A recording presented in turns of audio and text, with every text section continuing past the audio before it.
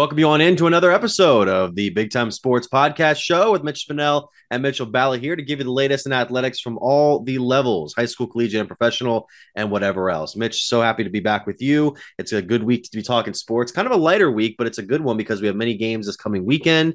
We have playoff baseball officially underway right now. We'll get to that in a little bit. And basketball is just right around the corner. I believe a week from the Cleveland Cavaliers tipping off across the border up north in Toronto. So yes, great week for sports. Like you said, playoffs just started yesterday as we're going to cover some of those games here shortly. Get ready for NFL week 6 already and talk some high school sports week 9 of the high school football season. Absolutely. And before we get into it, obviously, you guys know that we are on multiple streaming platforms, Apple Podcasts, Spotify, and SoundCloud. Spotify, you can find our video podcast format. You can also find us here on YouTube. Be sure to like, subscribe, and hit the bell.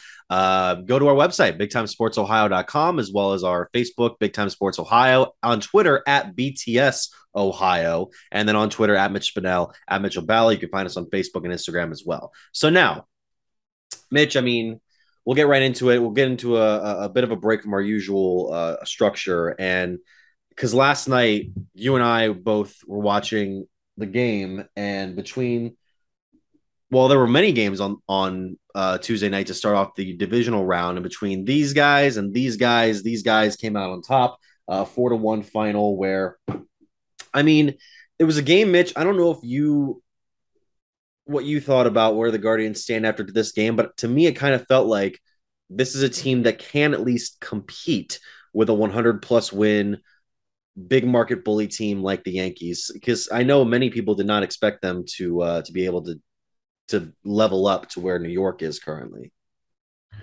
Oh, they absolutely can compete with this team. And I thought last night you saw the difference between the team being able to take over a game in which it was very tight. I mean, it was tight all the way really till the end, even though that the score was 4-1 Yankees in game one.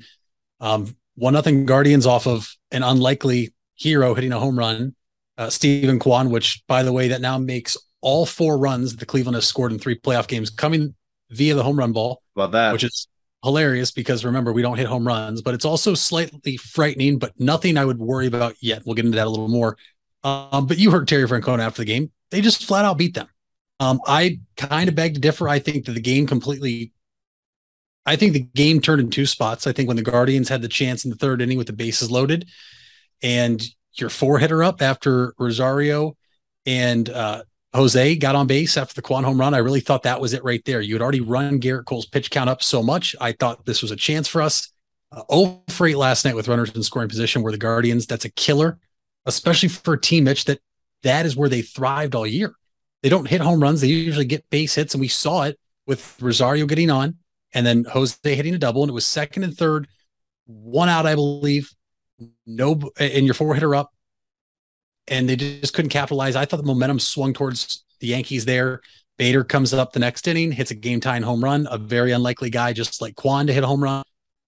And then Oscar Gonzalez, being a rookie in a big spot in right field, making a monumental error with a misplayed ball down the line that ends up going through his legs into the corner. It's a triple. That run later scores on, I believe, a Jose Trevino sac fly. And it was 2-1. I don't think it was over there, but once Judge got on, and this is where I think we should start with here and your take. Was Cal Quantrill in too long? Did Tito leave him in too long, or did Cal Quantrill deserve the opportunity to go back out there?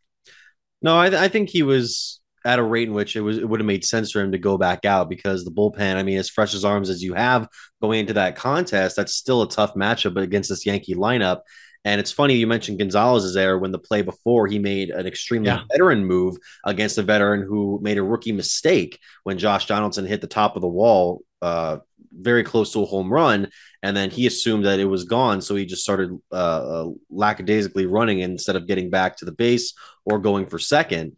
That was where the game I was like, okay, this is where the youth starts to show for Cleveland, where Gonzalez, it's a tricky ball too because of the spin it had on it, but you got to make that play.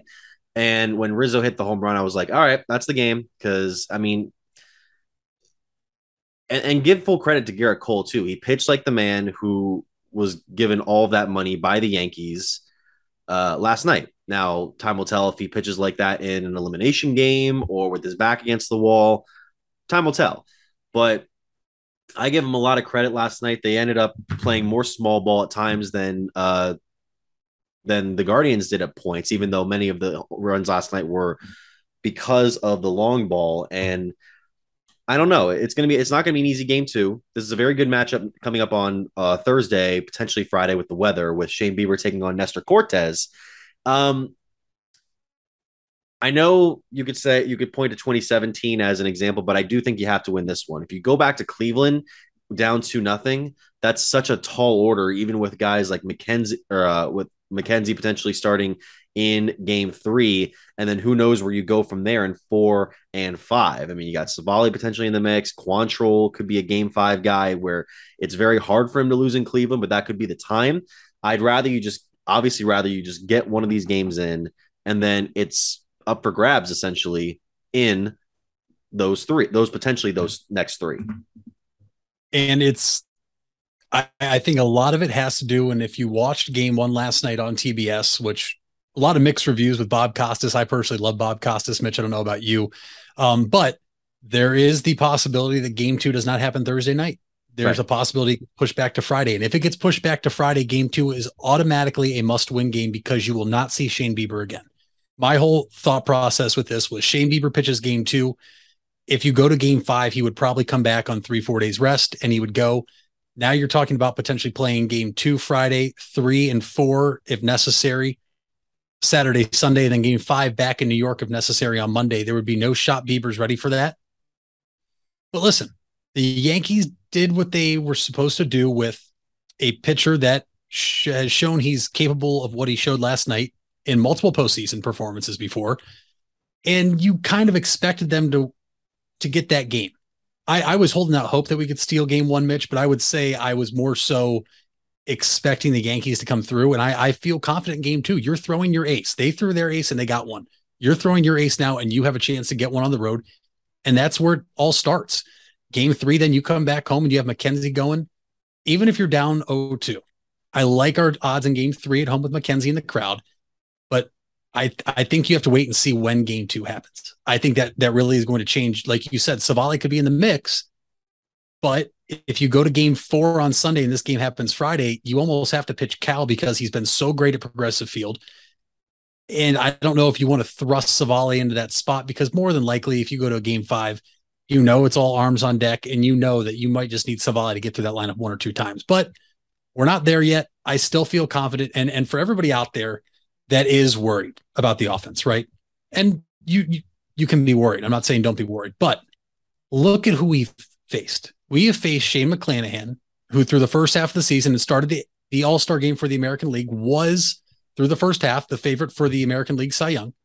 You face Tyler Glasnow, who personally, me, Mitch, I think Glasnow is the best pitcher on the Tampa Bay Rays team, but he is just coming back from injury. And now you face Garrett Cole. You face potentially 3 number 1 pitchers, 3 straight games. Now you're going to face nasty Nestors. They call him Nestor Cortes, and he's a lefty, and that might hurt us, but he's another guy, not a whole lot of postseason experience. You know Shane Bieber was hungry for game 1 of the wild card. You don't think he's going to be motivated again here to go after the team that put up 7 on him in the 2020 playoffs? I expect to see the Shane Bieber we saw back in Cleveland last Friday in game 1 of the wild card against Tampa. I'm excited, but don't get too down on the offense yet. I think there's still plenty of time for them to come around. It's all up to the hitters, though. Garrett Cole's breaking ball last night, Mitch, was filthy. They're just filthy. But the plate discipline from every hitter except for Steven Kwan and Jose Ramirez was atrocious. It really was. They could not stop swinging at balls out of the zone. Ahmed Rosario was trying to do too much. He swung at 2 balls out of the zone and fouled him off. And then the one thing you couldn't have happen because you needed Jose to get up was ground into a double play. And that's exactly what happened with Rosario. I think the day off helps here for the young team to kind of flush this out. And we'll see when game 2 happens. But I'm not overreacting yet. I still think the Guardians have a really good shot here. And some people think this is a negative. Some people it's positive. The Yankees beat you with Judge going 0 for 3 with 3 Ks. Right. I personally think that you were in that game the entire time. I'm not too worried about that yet with Judge. Oh, they beat you without Judge doing anything. We've seen Judge in the playoffs here and there before. He can be extremely hot, he can also be literally what he was last night, a whiffing machine. And you have to hope that maybe the game one happening and he goes over 3 Ks, maybe he's in his head, and maybe that continues, but we'll have to wait and see.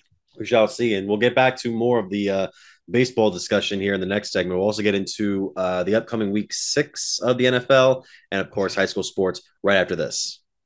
When others treat your fries as an afterthought, all you're left with are cold, soggy fries. That's why Wendy's new fries are ones you won't forget, guaranteed to be hot and crispy, or we'll replace them. We're talking natural cut, skin-on fries, perfectly seasoned with a hint of sea salt. In fact, they're even preferred almost 2-to-1 over McDonald's. These are fries so hot and crispy, they beg a new question. What would you like with your fries? Try them today, only at Wendy's. At participating U.S. Wendy's, taste preference based on a national taste test by an independent research company.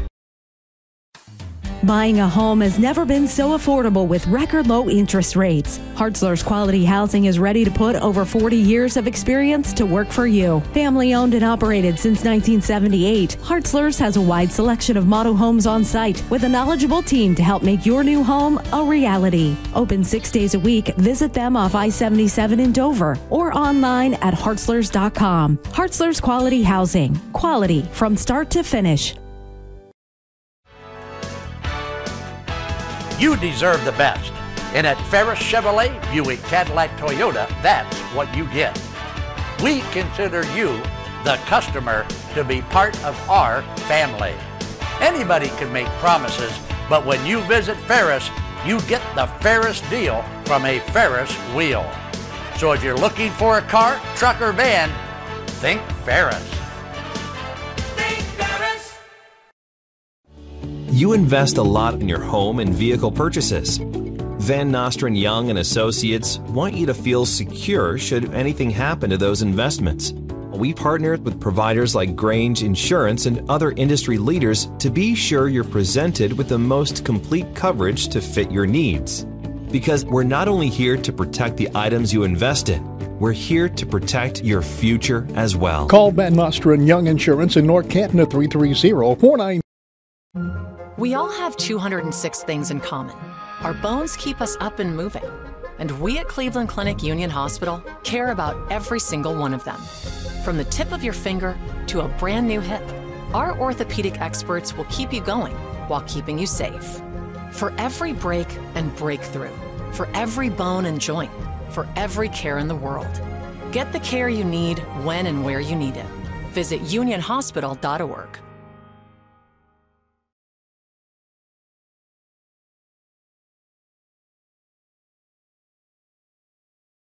And we're back here on the Big Time Sports Podcast Show. Mitch Spinell, Mitchell Balla here to talk about some sports, including the Major League Baseball playoffs. We talked about the Guardians losing to the Yankees game 1. Hopefully the Guardians, by the time we get back to our next episode, will be back in the series. Now, the rest of them last night, we had all 4 of the wild card series start yesterday, Mitch, and the ones there were 2 games that I was not surprised by the finals. One of them I was surprised by how the final came. And then one of them was the interesting one. I picked the Phillies to win in the wild card round against St. Louis, but I did not expect them to get out to as good a start as they did against the Braves. No, honestly, I didn't either. And Mitch, I think I didn't listen to the post game. Obviously, I don't really care to listen to any post game besides when my team's playing. I don't know, but I have to imagine one of the first questions that manager Brian Snitker was asked for the Braves was, did the rust cause you to lose this game? Did the 5 days off, affect how you guys were able to battle at the plate, affect your pitching? We saw Max Fried, who really is one of the top 2 pitchers on the Braves, whether you want to put him 1 or 2, up to you for your interpretation. His last 10 starts in the regular season, he did not give up more than 2 earned runs in any of those 10 starts. And yesterday, Mitch, he looked human. He gave up 6 to the Phillies, chased him in the 4th inning, I believe. And so that's where they had a first round bye. They were off 5-6 days. Did it hurt them? We don't know. But I mean, the Braves came roaring back, but give credit to the Phillies, Mitch. And finally, Bryce Harper comes up clutch, but Nick Castellanos had 3 major hits. You had Bohm, the third baseman, coming through. Just an all around great effort from the Phillies, and especially Suarez, their starting pitcher. First time in that spot. Struggled early. I mean, you saw Acuna Jr. start off that bottom of the first with a double, and it looked like all of a sudden the Braves were going to come back. nibbled around it, got out of it, and the Phillies are up 1-0. And now this is a team that has not played a playoff game in front of their home crowd since 2011. Now they're guaranteed at least 2 more games at, is it still Citizens Bank Park? I'm not sure if it is out in Philadelphia. And that's going to be a place, Mitch, that is wild. The atmosphere, I can imagine, is going to be crazy. The Braves, keep in mind, folks, the defending world champions, they're not going to, freak out right now or worry. I'm not going to call it a must-win game for them just because I do think that they are one of the better teams in baseball. Completely blew my mind when I found out yesterday during the broadcast that they were second this year in all of baseball and home runs hit. You would not have expected that if you were just going off the top of your head, but yeah, a crazy game. And it came down to the end too, Mitch. You see a lot of these postseason games come down to the end. The Braves had the tying run at the plate in the 9th inning, but the Phillies walk away 7-6 and are up 1-0 in the NLDS. Scored those 3 runs in the 9th on a 3-run home run, which I think put some scare into the Phillies, obviously, but they held on to win. That series is still up for grabs, along with the one that we're talking about before. The other 2 series are over in my book. Houston, the one is so over, and we're going to talk about it right now. What are you talking about? Houston and Seattle? Yes. Yep. Yeah, because you had the opportunity. Seattle was up 7-5, obviously, and then Yordan Alvarez hits the home run, and the Astros come back and win. There's just no way. As good a story as Seattle has been, that's hard. It's hard. The Astros are hard to beat in the postseason. I think they're harder to beat than even the Yankees are at this point. And I picked the Yankees to beat the Astros in the championship series. And it's not only are they a hard team to beat, Mitch, it's how the Mariners got beat. You got 4 or 6 off Justin Verlander, the AL Cy Young Award winner. I mean, presumed to be Cy Young Award winner. You chased him from the game in 4 innings. And you're up 7-3 at one point. You were up 6-3, and then you hit a home run. I believe it was Suarez hits a home run, makes it 7-3. 8th inning, Bregman hits a 2-run shot to make it 7-5. The Mariners brought in Munoz, who was really their best reliever. They kind of do closer by committee in Seattle, but you got out of it. And the thing was, as long as you don't let one guy on, you weren't going to have to face the top of the lineup. But Mitch, I am not a Major League Baseball manager. I only coach the youth here around Starr County. Okay. I've coached 15-year-olds, 16-year-olds, and I'll have 17-year-olds again next summer.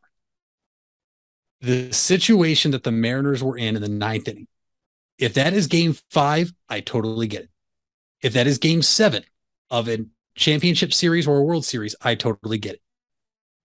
But bringing in a starting pitcher in the 9th inning who only has ever had 3 career relief appearances and is coming in off 3 days rest. Yeah. Was a awful move right away. I was on FaceTime with my one friend while the game was happening, because we were talking about it.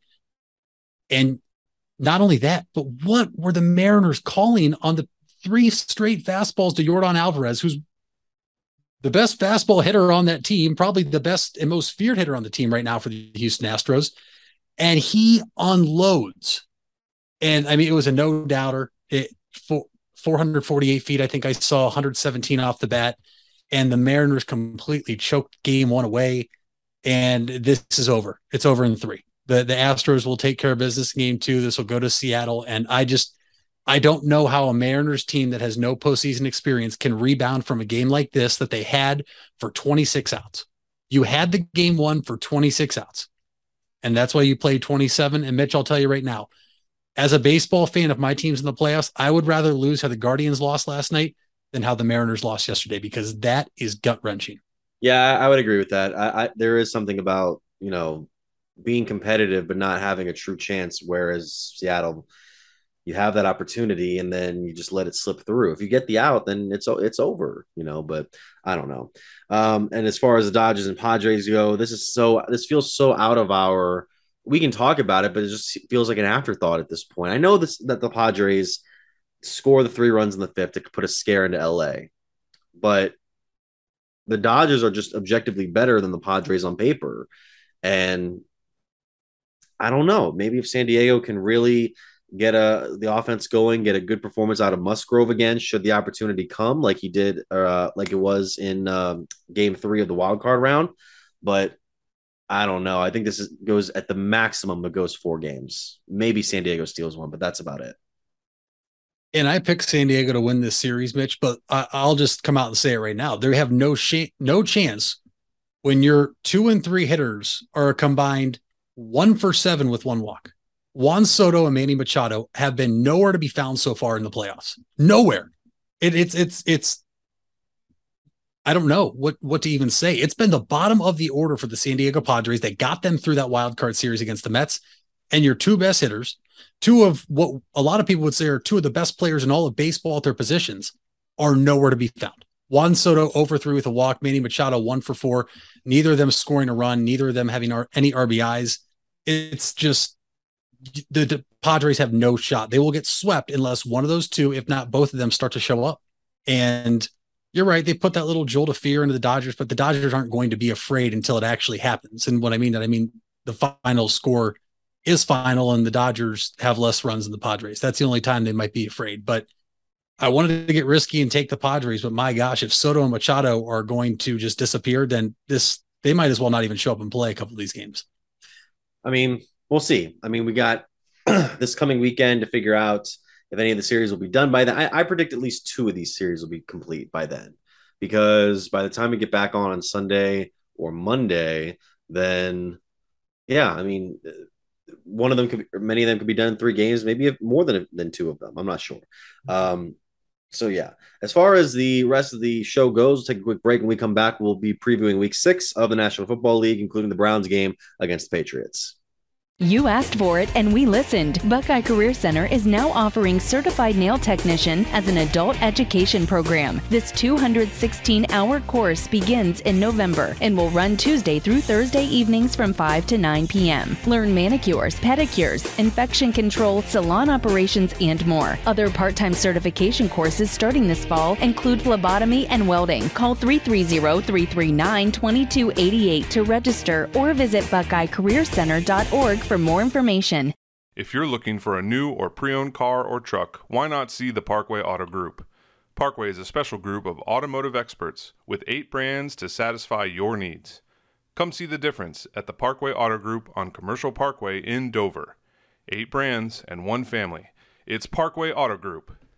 The Furby Electric Supply Company has bright ideas for your home. Save money by converting to energy-efficient electrical products or add ambiance with beautiful lighting features. It begins with a professional consultation and a visit to the Furby Lighting Showroom. Then certified Furby contractors complete your project right and on time. Since 1934, 4 generations have built a reputation of quality and trust, and they offer emergency services too. Just visit Furby.com. That's F-U-R-B-A-Y. The Furby Electric Supply Company. It takes a lot of practice to have a winning team. Albin Title has over 100 years of combined experience handling real estate, title, and escrow transactions. They serve Tuscarawas, Stark, Carroll, Harrison counties, and more. So choose Albin Title for your next home refinance, sale, or purchase.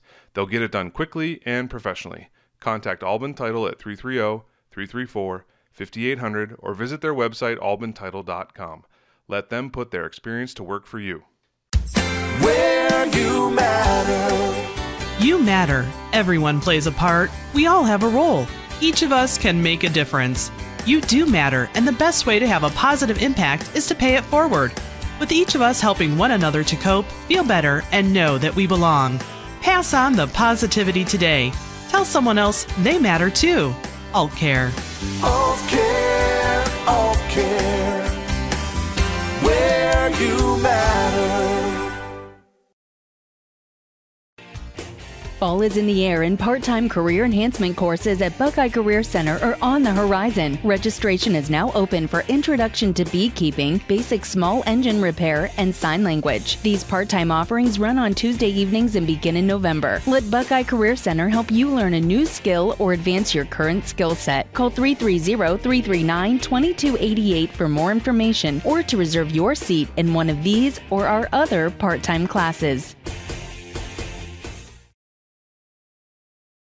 And welcome you back to the Big Time Sports Podcast Show. Mitch Spinell and Mitchell Balla here. It is now time to talk NFL. And Mitch, I can see you already got the Google Sheet pulled up. That's good. I was going to put mine in real time. I was going to do that because we are going to preview Week 6 of the upcoming NFL season. By the way, before we get into that, Monday night, Mitch, quick recap: Chiefs and Raiders.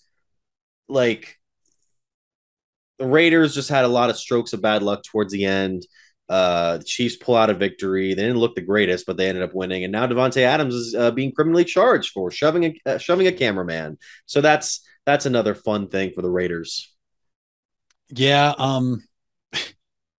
Yeah. What just a wild game, really. I mean, you're talking about the Raiders getting out to a 17-0 lead. I went to bed. Keep in mind, I usually get up extremely early, so I don't stay up for these late games. And the first thing I see is Davante Adams shoves cameraman after loss. So my first thought was, one, how did the Raiders blow it? Two, what?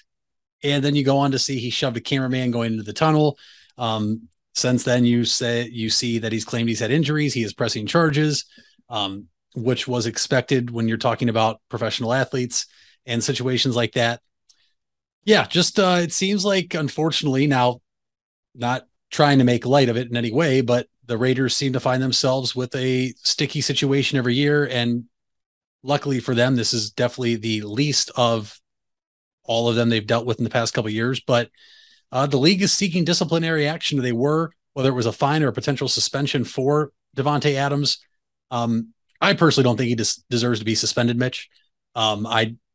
I tend to think of it this way, that you were up 17-0. Davante Adams is very, very frustrated that they just blew that game. They fall to 1-4, and he's leaving the field, emotions high, and a guy walks in front of him. And look, should he have pushed him? No, but at the same time, you have no idea what Davante's really thinking at that point. He did apologize. I considered it a very weak apology over Twitter, considering he said, "If you see this," like, come on. But we'll see what happens. Just not a good look at all for Davante Adams or the Raiders. But Mitch, it was a wild game. The Raiders typically always play the Chiefs tough and usually get a win somewhere during the season against the Chiefs. Derek Carr actually usually plays out of his mind, or just as good as Pat Mahomes in those type of games. For me, though, and I want to talk about this before we make our picks this weekend, the roughing the passer calls in the NFL. We've now seen two of them called the past weekend, where I don't think either of them were roughing the passer calls. I think the one on Tom Brady was a little more egregious because I guess you could say he didn't fall on Tom Brady, where you saw the defender for the Chiefs fall onto Derek Carr, even though he had the ball at the time. So just what is your whole take on this? You've seen a lot in the past days. You've seen a lot of current NFL stars like Von Miller to one of them come out and express how they're just upset with this and how they can't take it. And what are they supposed to do? I mean, in the beginning of that Chiefs Raiders game, Mitch, there was 2 sacks where Max Crosby literally hugged Mahomes and kept him up. I mean, is that what we've come to? Is that what a sack has to be from now on?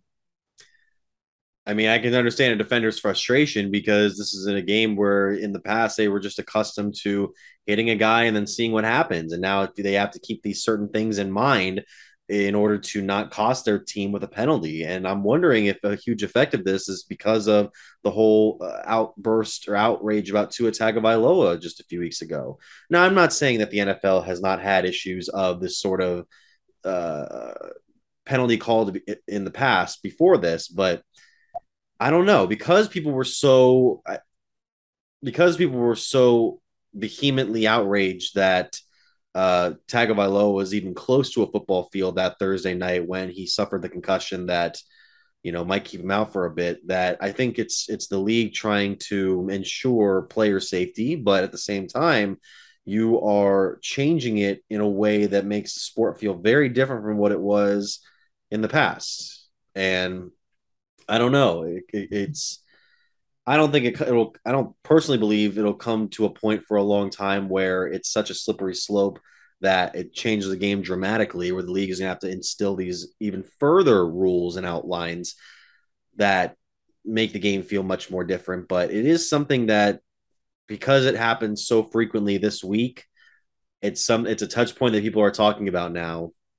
And I don't know. I don't know where the league, I don't know how the league would address something like this, because in all honesty, it should be, these guys are willing to put themselves out there to play. It sucks to see them get hurt. Yep. That that's the deal that you sign up, that you essentially agree upon when you put yourself in pads and go out on a football field. I'm sorry, but that's the way it is. Bitch, you're spot on. You're 1000% correct. Don't apologize, because if you weren't going to say it, I was. You know what you get yourself into when you decide to announce your eligibility for the NFL draft. Once you are drafted or sign undrafted or just a free agent picked up off the streets, you know what you're signing up for. And listen, you have to have referees for obviously certain things and obviously dirty hits. And we've seen plenty of them in the past. Vontez Burfict with the Bengals comes to mind. I mean, that dude will never play another snap, even if he could right now. It's been a few years, but Mitch, to me, I think you and I are both on the same page. Those weren't roughing the passer penalties. They weren't. And there was actually a video circulating that Tom Brady's been playing so long, I don't know if you've seen it, that when he was on the Patriots, I believe is between year 1 and 3, he did an end around keeper and he got hit so hard that his helmet came flying off. Yeah. It wasn't flagged. And now we're talking about Tom Brady being drugged down by the back of his jersey, and it's roughing the passer. Not to mention Tom Brady flung his leg at the end, which people are saying it wasn't a kick. I personally don't think that your natural reflex is to throw your leg in the air like that at the defender. But it's just, and now you're in a tough spot, because now you're going to start to get sacks where teams are going to say, yeah, it's roughing the passer. You don't get the flag. It's a tough spot now, but they cannot continue to go on with this match. You know what you're signing up for. To address the point of, why we see such a difference between the Brady back then compared to today, it's because back then there wasn't a grand awareness of football players getting serious mental problems in their late 40s to their 50s and 60s, and then unfortunately doing something about it, aka being in so much pain that they end up committing suicide or dying these premature deaths. That's what's unfortunate. Or harming others. We've seen that too. It's something, but you're right. They didn't have the technology or research back then to do it. That's why we're more focused on it now than ever. And keep in mind, that's not me giving the league a pass to not provide care or services when it's necessary, because as much as the players do sign up for the possibility of something like this happening, you do want to ensure at the same time that each little thing can be done to maintain the integrity and the quality of the sport while ensuring that these guys don't unnecessarily go through these unfortunate circumstances. Mitch, if there was a crowd here right now, they would be giving you a standing round of applause, because you're spot on with everything you said. I appreciate it. I'm taking it in as much as I can. This is the most compliments I'll receive all week. So now we go over to week 6 of the NFL, and we're going to preview our picks. We got the Google sheet set up here on Thursday night. Buddy, if last week was the worst Thursday night game in a long, long time, what the hell is this game going to be? Mitch, I'm telling you right now, it's going to be a thriller. Washington and the Bears on Prime. Like, Commanders had a tough loss to Tennessee this past week. I was watching the end of it where Wentz throws the interception into the end zone. Smart move, by the way, by the Titans guy. I don't know what his name was specifically, but he ran out the clock because it was right at the last second instead of just falling in the end zone and risking it. And the Bears are 2-3, but they feel like a team that's worse than 2-3 right now. Justin Fields just looks lost. I hate to say it, but he does look lost behind an atrocious offensive line. The defense isn't quite playing well. It's an even game. So, it's God, can I pick neither team? I don't really know what to do here. You can pick a tie, because the NFL is still like that, and they allow ties, which makes no sense. That's a different argument or different rant I can go on. Bets? Oh, bets? No, you can get a push. Oh, okay, yeah. Oh God. Well, yeah. Wait, if you pick a tie and the line's even, I'm sure you could. Yeah, I'm sure you could bet that. I don't know. I don't know much about betting. I'm gonna go with just Washington, just to say I did, because I don't know. I feel like they might be a better team despite the record. Yeah, I think that I think they probably are. I think you're going to watch 2 of the bottom 5 teams in all of football on Thursday night. However, I think because they're so bad record-wise and just talent-wise, I think it's going to be a really good game. It's not going to be as bad as last week, folks. So if you sat and watched that, This should be a really good game. I don't think it'll be 7 field goals. I think you're right on that, but it's just like we're going to see it probably be like 17-9. I feel that would match up with what Vegas has at the over/under of 38 too. 16-10. Yeah, I'm hoping it's like a 43-38 thriller that we just don't see coming. But I will take the home team here because the line is even. I will take the Chicago Bears. Okay, so we have 2 afternoon games. No, excuse me. I was looking for 2 afternoon games for in-division teams, and then the Steelers also. Okay, so 3. So the first one I want to get to, the Ravens. They take on. This is an interesting one because it's not. I don't think it's a matchup that people thought would be so anticipated at the season start. The Ravens were coming off the Monday night win against against the Sunday night win against Cincinnati, take on the 4-1 Giants. Like, Mitch, Baltimore is a 5-point favorite right now. I don't know if I'm going to take Baltimore automatically. What do you think? It is tough because you did just see the Giants beat a good team in the Packers, right? I think that's kind of where everybody's mind is too, is maybe this team is better than what we really want to give them credit for. They were 3-1. They beat some bad teams. This is a different team to game plan for than the Green Bay Packers, and I will take the Ravens and the points. Yeah, as much as I hate to say it, I mean, I think I got to go with my head. I think I did that last week. I might have been wrong there, but I'm going to go this week. The Ravens at home, on the road, in the Meadowlands. The Bengals take on the Saints. Pretty even matchup. Saints are 1.5 point underdogs. Cincinnati, one of the most underwhelming offenses in the league this year, just not really getting it done. You mentioned it, Coach, last week. It was Stefanski on the hot seat. I would argue Zach Taylor's more on the hot seat than. Well, here's the thing. He should be. But that playoff run last year bought him job security for at least 2 years, I believe. That's not here nor there. I'm sorry I brought it up. I was going to bring it up too, though, because I was going to say, I believe they also signed him to an extension after last season. If they were to lose this game, what is the Bengals front office thinking? Or are they going to give him a pass because they went out and addressed what they thought the biggest need was in the O-line, and it's actually been just as bad as last year? Yeah, I was going to say that doesn't make the case much better. This one I'm going to go. I think Cincinnati pulls it off. I'm going to go Cincinnati just on gut reaction. Do we know who's playing quarterback yet for the New Orleans Saints? I mean, it might be Taysom Hill after last week, for all I know. For all that I'm hearing about it. I'm going to give you my pick now. Obviously, I reserve the right to change. I am, though. First off, Taysom Hill won't do what he did last week. He does that about every other week, if not a week and then 2 weeks off, he'll do it again. Andy Dalton revenge game. Give me the Saints.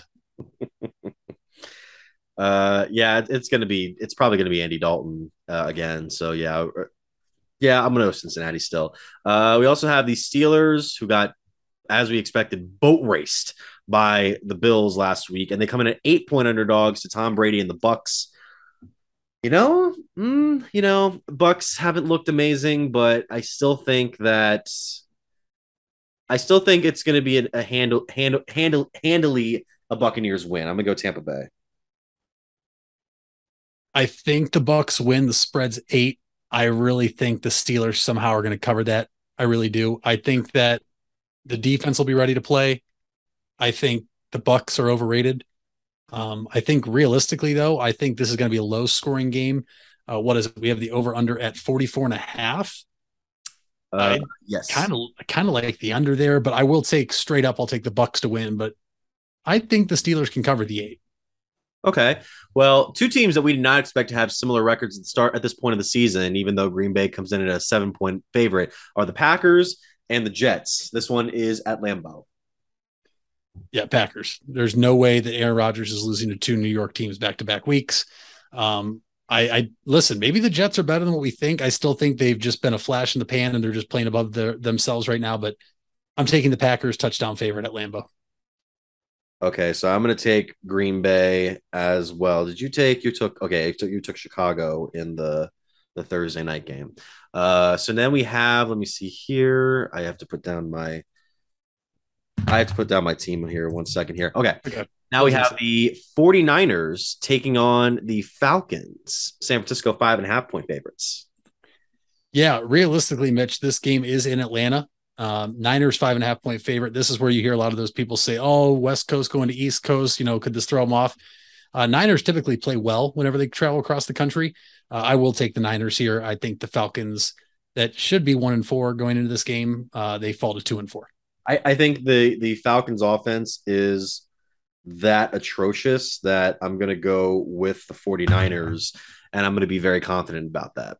So then we have the Jaguars against the Colts. Everybody's most anticipated matchup. This one, I don't care, man. I think Indy is on a huge slide right now. I'm taking Jacksonville. I think Lawrence has a bounce back week after not looking great. You talked about coaches in the hot seat, Mitch. We might be seeing our second coach of the season fired here if the Colts were to lose to Jacksonville this week, I think, in Frank Wright. I will take the Colts at home, 2.5-point favorites. They typically just can't beat Jacksonville in Jacksonville for whatever reason. But if the Jaguars win, Frank Wright, I think, is the next head coach you're going to see, A, at the top of the list in odds to be fired and on the hot seat, or B, fired immediately. Yeah, I don't know if he'll be fired, but it'll definitely be it'll definitely be an interesting discussion the following Monday. So then we have Vikings up against the Dolphins. Vikings at a sneaky 4-1, and they're the 3.5-point favorites because Skylar Thompson is expected to play at the start for the Dolphins at quarterback. Tua is throwing, but he's not going to start this week. And of course, Teddy Bridgewater got knocked out with a head injury too. So yeah, I think I'll go Minnesota pretty easily. Yep, I had to be determined in there because I wasn't sure Tua's availability. You gave me that info. I'm going Vikings as well.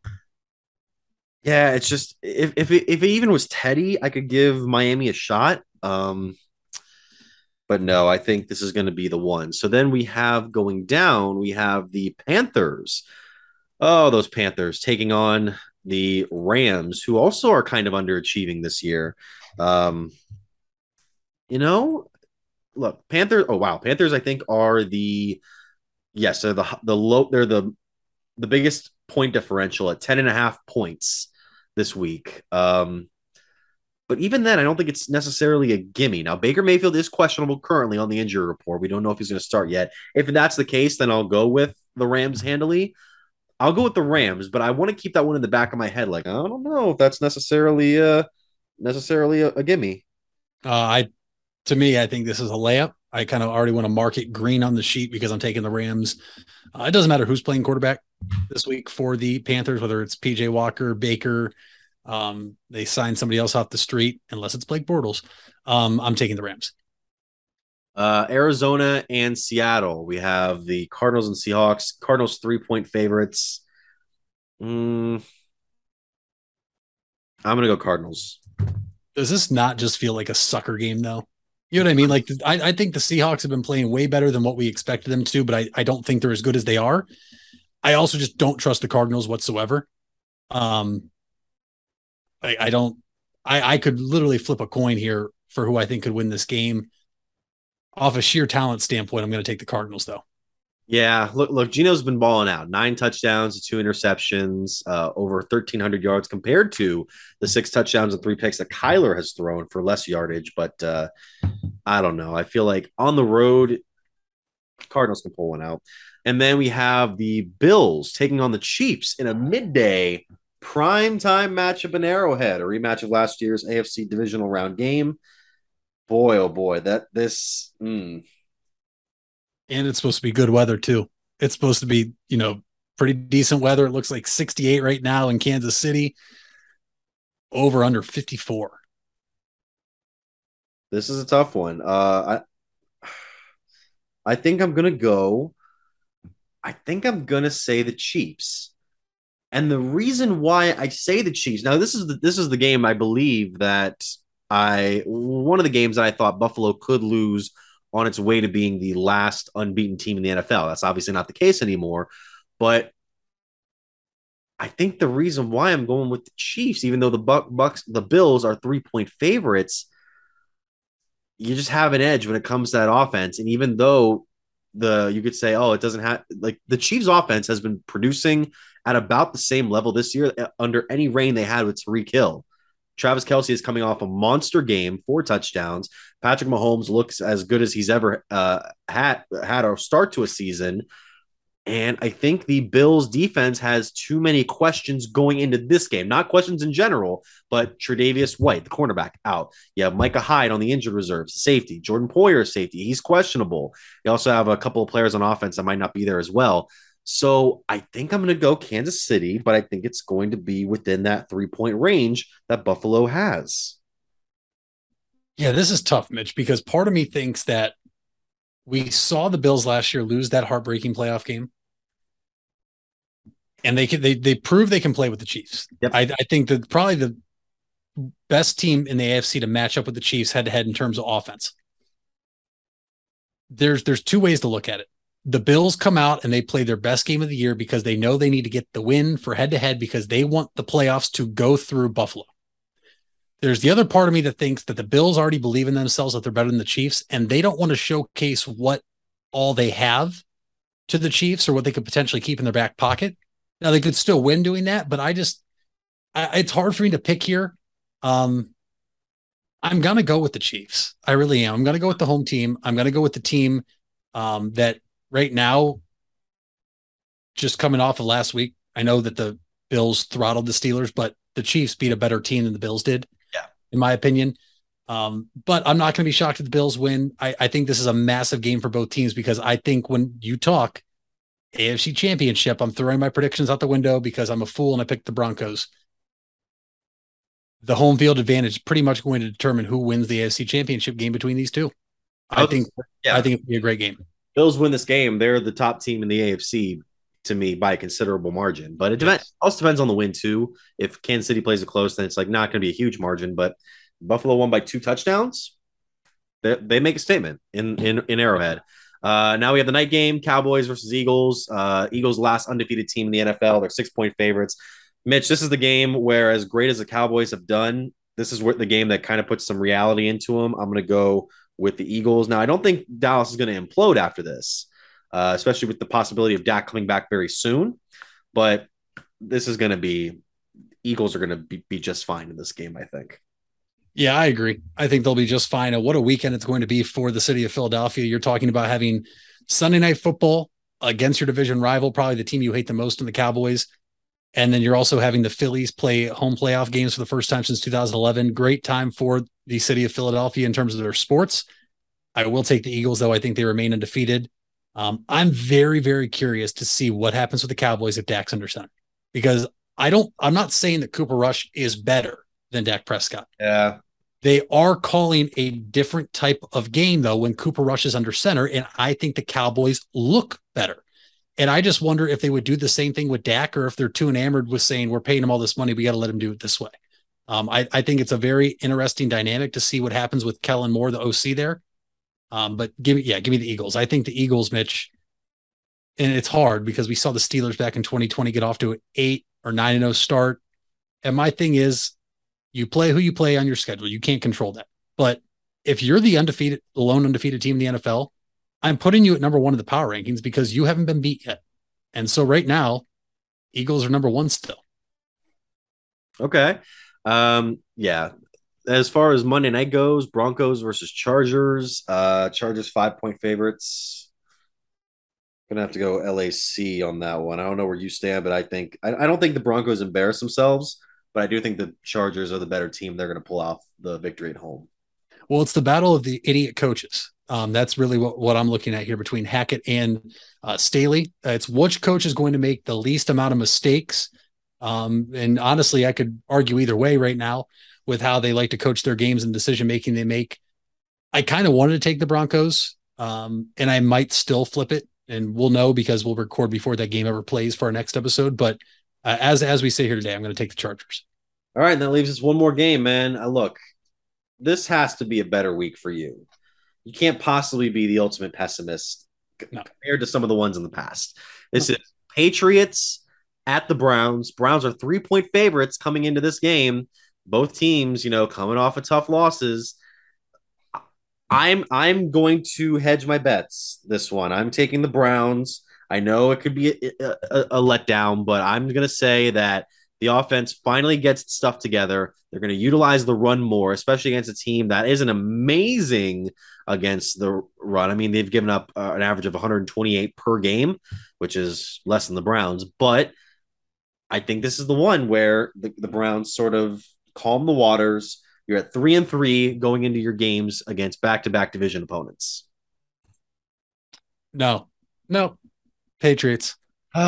Honestly, I honestly forgot we played this team last year, and I'm not even like kidding. Yeah, I forgot we played this team and got embarrassed in Foxborough. Yes. There is way too much confusion right now on the team. We just signed a nose tackle after we had heard the front office before saying they don't really value nose tackles. Well, now you obviously realize that your defense sucks and you have to do something to stop the run. Ramondre Stevenson's coming in here, and I'm not going to be shocked if he looks like Nick Chubb in this game. I honestly don't think we're going to lose this game how we've lost other games. I won't be shocked if the defense plays well, but Bill Belichick has an offense ready to defend Jacoby Brissett and Nick Chubb, and we actually lose a very close game while hitting the under. The over-under is 43. I think I could see the Patriots literally winning this game like 20-14, like a low-scoring game. But yeah, I'm taking the Patriots, Mitch. I told you, I'm not picking the Browns again. All right. Well, we're just going to have to keep holding on for hope for next week. It's not even going to be next week or the week after because, it'll probably be when we play the Bills because that would be the most Cleveland Browns thing ever. We'll probably keep losing. The spread will be 14 and I'll say, you know what? This is the most Cleveland Browns thing ever. They have no business winning this game, but they'll beat the Bills somehow, and they somehow will. Oh, you drive me nuts sometimes. All right, we're going to a break. We're going to final segment here in a couple minutes, talking some high school sports. I want to shout out some state qualifiers and, of course, Week 9 of the football season. We all have 206 things in common. Our bones keep us up and moving. And we at Cleveland Clinic Union Hospital care about every single one of them.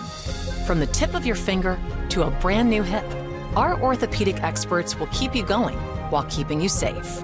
For every break and breakthrough, for every bone and joint, for every care in the world. Get the care you need when and where you need it. Visit unionhospital.org. Hard work is something you're accustomed to. Van Nostrand Young understands that principle. Our access is achieved with organizations like Grange Insurance. Safety and prevention specialists utilize our VanCan assessments process to ensure that you and your colleagues are in the best hands. You want the safest environment for your business, and we can guide you there. Call Van Nostrand Young Insurance in North Canton at 330-496. You deserve the best. And at Ferris Chevrolet, Buick, Cadillac, Toyota, that's what you get. We consider you, the customer, to be part of our family. Anybody can make promises, but when you visit Ferris, you get the Ferris deal from a Ferris wheel. So if you're looking for a car, truck, or van, think Ferris. If you're purchasing a new home, the team at Hartzler's Quality Housing is here to help. Take advantage of record low interest rates to make your new home a reality. Locally owned and operated since 1978, Hartzler's Quality Housing has the experience to guide you through the process. You'll find a wide selection of model homes on site to fit any budget. Open 6 days a week just off I-77. You can also visit them online at hartzlers.com. Hartzler's Quality Housing. Quality from start to finish.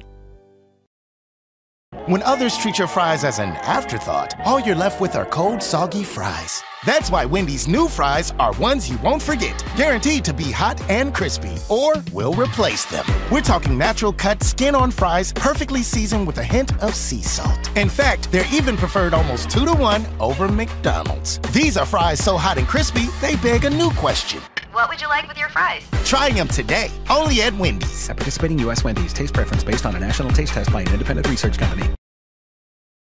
And we're back here on the Big Time Sports Podcast Show. Final segment. Mitch Spinell, Mitchell Balla here. Now time to talk about high school sports. Before we get into football, Mitch, I want to shout out some golfers in the high school area because it is now officially tournament time. The state tournaments are being filled out here. A lot of the teams making their way down to either Sunbury or Columbus, and a couple of teams from our areas, both qualifying. For me, it's Tuscarawas. You have teams like Carrollton's boys making the tournament, as well as Connor Ritter, the individual for Sandy Valley, the senior, the junior, making his way back to the state tournament for the second consecutive year. He won the title last year. And then, Mitch, we also had two teams from your neck of the woods in Greene and Jackson, both the boys qualifying for the tournament. And Greene, Mitch, is kind of one that was unexpected. They may have had the Federal League Player of the Year, maybe a potential, just best player around the area in golf, but the Greene Bulldogs showed out and they are going to states. And for Jackson, this was something that if you are around the area, you don't want to say expected because you hate to put those type of expectations on, anywhere from 13 to 17-year-old kids in high school. But this is kind of expected for Jackson year in, year out to make a run like this and go back down there. But no, and you know golf way more than me. I'm not going to sit here and tell you, what guys are shooting or, what they'll need to shoot to, try to win a state championship. But it's awesome to see the Greene Bulldogs, a team that a lot of people didn't think could make a run like this, make a run to states, and then Jackson will be down there too. So Stark County will be represented well in terms of boys golf. Absolutely. I was going to say, I don't know if you were going right to football, but I wanted to give a shout out to two other Federal League schools. Tuslaw girls volleyball and Jackson girls volleyball wrapped up their league titles last night in league play. So that is two more teams that we now see as the tournament starts next week for volleyball. And Mitch, we are looking to have a volleyball head coach from a local Stark County school on here within the next week. And hopefully we have that set up here. I've been in contact with head coach Mary Kate Agona of the Jackson Polar Bears. And it looks like we'll be able to get her on. But those two teams wrapping up their league title, and then Jackson boys soccer. I know I sound like a homer, obviously. Jackson boys soccer earning a share of the league title last night when they were on the road at Greene Memorial Stadium. So fall sports, starting to come close to the end of the regular season. We still got more football though. Oh, obviously. I mean, with the two matchups we have coming this week, we have two matchups on Friday night, but one in Stark County, one in Tuscarawas. Yours will be Hoover traveling to Greene to take on the Bulldogs. That'll be an interesting one. Greene going in has had a bit of a run here, and then New Philadelphia will be on the road this week in one of our longest travels this year to Millersburg to take on the West Holmes Knights. The Knights are unbelievable this season, Mitch, 8-0 on the year. But I want to hear about the Bulldogs versus the Vikings first. I mean, what do you think we can expect from that matchup? I think you can expect a lot of points. I think you can expect to see Carson Derlin and Robbie Klockner, the two quarterbacks of each school, airing the ball out. And I think you have potential to see a lot of points. For them, the Federal League title hopes are diminished. Really, we're going to know after tomorrow night if the Federal League is wrapped up by Canton McKinley or if Lake has an outside shot at it. But this is going to be fun. And the one thing to watch out for, is we've heard after last week and coming into this week, was one of the two McKinley running backs between Roach and McKelly banged up, possible they do not play. One of the two do not play. But this is going to be a great game on Big Time Sports over in North Canton. And like I said, Mitch, I think you're going to see a lot of points scored. You're going to, if you like guys throwing the football and seeing the speed on the outside, and maybe some people like to see great defensive back play, the defensive backs and the safeties and all secondaries will be tested tomorrow night as these two teams, Mitch, meet in week 9. But it's not out of the realm of possibilities these two teams meet again in the playoffs, as they're both in the same division and region for the OHSA playoffs starting here in just 2 weeks. I was going to say, right now in the standings, you have multiple teams from the area, like Canton McKinley sitting at number 5, Massillon Jackson currently 8th in the 16-team field. You also have Glen Oak in there, despite being 3 and 5, they're number 11 right now. And then, of course, obviously St. Edwards, is number 1 at 7 and 1 right now. So we'll see where it goes. As far as my matchup, New Philadelphia, of course, having a pretty solid year at 5 and 3 on the season, coming off a win last week against Lexington, where there was very little scoring. You had a touchdown run by Trevor Bean and then a late field goal, and then 4 interceptions early on for the Quakers in the first half, 3 of them from Dakota McCune, who had a standout performance. And the team, this is where I'm very curious as to what they do here.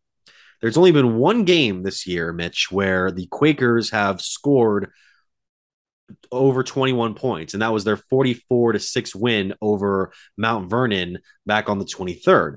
Now, since then, it has been total point totals for New Philadelphia of 7, 20, 21, 15, 21, 21, and 10.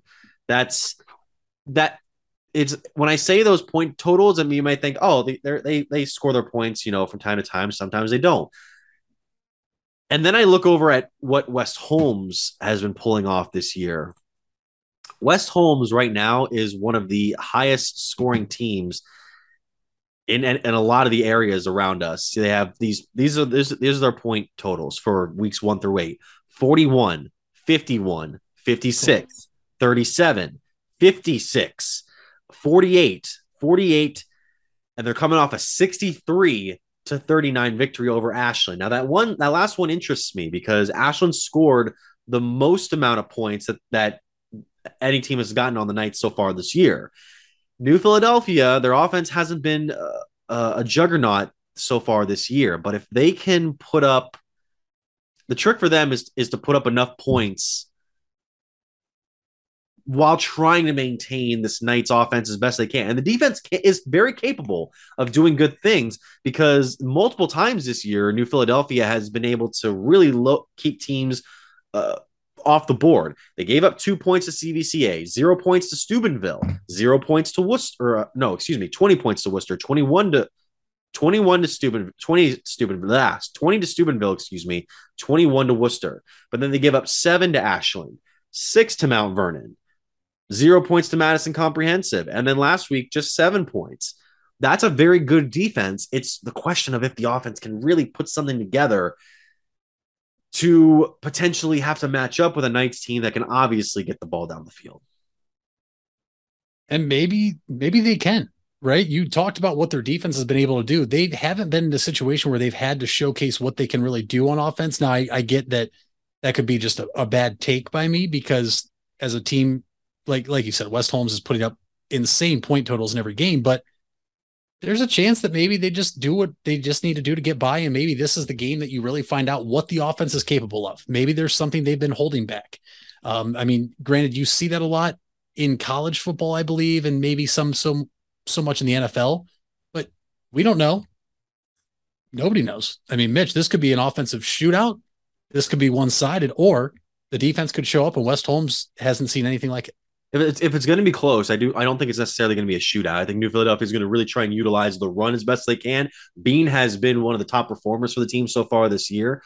And, the quarterbacking hasn't been awful by any stretch. They just don't go to it, I think, as often as they would the ground game because the ground game can be so effective. And even the quarterbacking can get enough from the rush to make up enough for the Quakers to stay in these games. Because again, the most they gave up this year has been 21 points. That's pretty good for a defense. Only about 3 touchdowns, maybe 2 touchdowns and 2 field goals. That Ashland score really interests me, especially with the fact that they only gave up 7 points to the Arrows in their first OCC win. So I'm compared to the 39 that they scored against West Holmes. So I'm very curious as to where that game goes. We're also curious as to where you guys think the games will go this coming week and week 9. We'll put a poll out there or something, or you can ask it on YouTube on the comment section below. And that's where our episode is going to end because, we always mention that you can follow us on YouTube. Be sure to like, subscribe, hit the bell on Apple Podcasts, Spotify, and SoundCloud. We also are on Facebook, Big Time Sports Ohio, on Twitter at BTS Ohio, and on Instagram, Big Time Sports Ohio. And then at Mitch Spinell, at Mitchell Balla. You can follow us pretty much on anywhere of those handles. Mitch, what's the fact of the day? Mitch, your fact of the day is the last letter added to the English alphabet was not the last letter in the alphabet Z. It was actually the letter J. Was the letter J? I mean, I think it was a thing a long time ago where a lot of words weren't using that letter specifically. It was always in the form of an H or something long. I might just be pulling that out of my rear end, but I am a little surprised that you would think that Z would be the last one. I just assumed they already had the letters standard and then just put them all together, put them on the list. I don't know though, but every time I forget to do this. Let me see if I can make this shot here. Thank you for listening and watching to another episode of the Big Time Sports Podcast Show.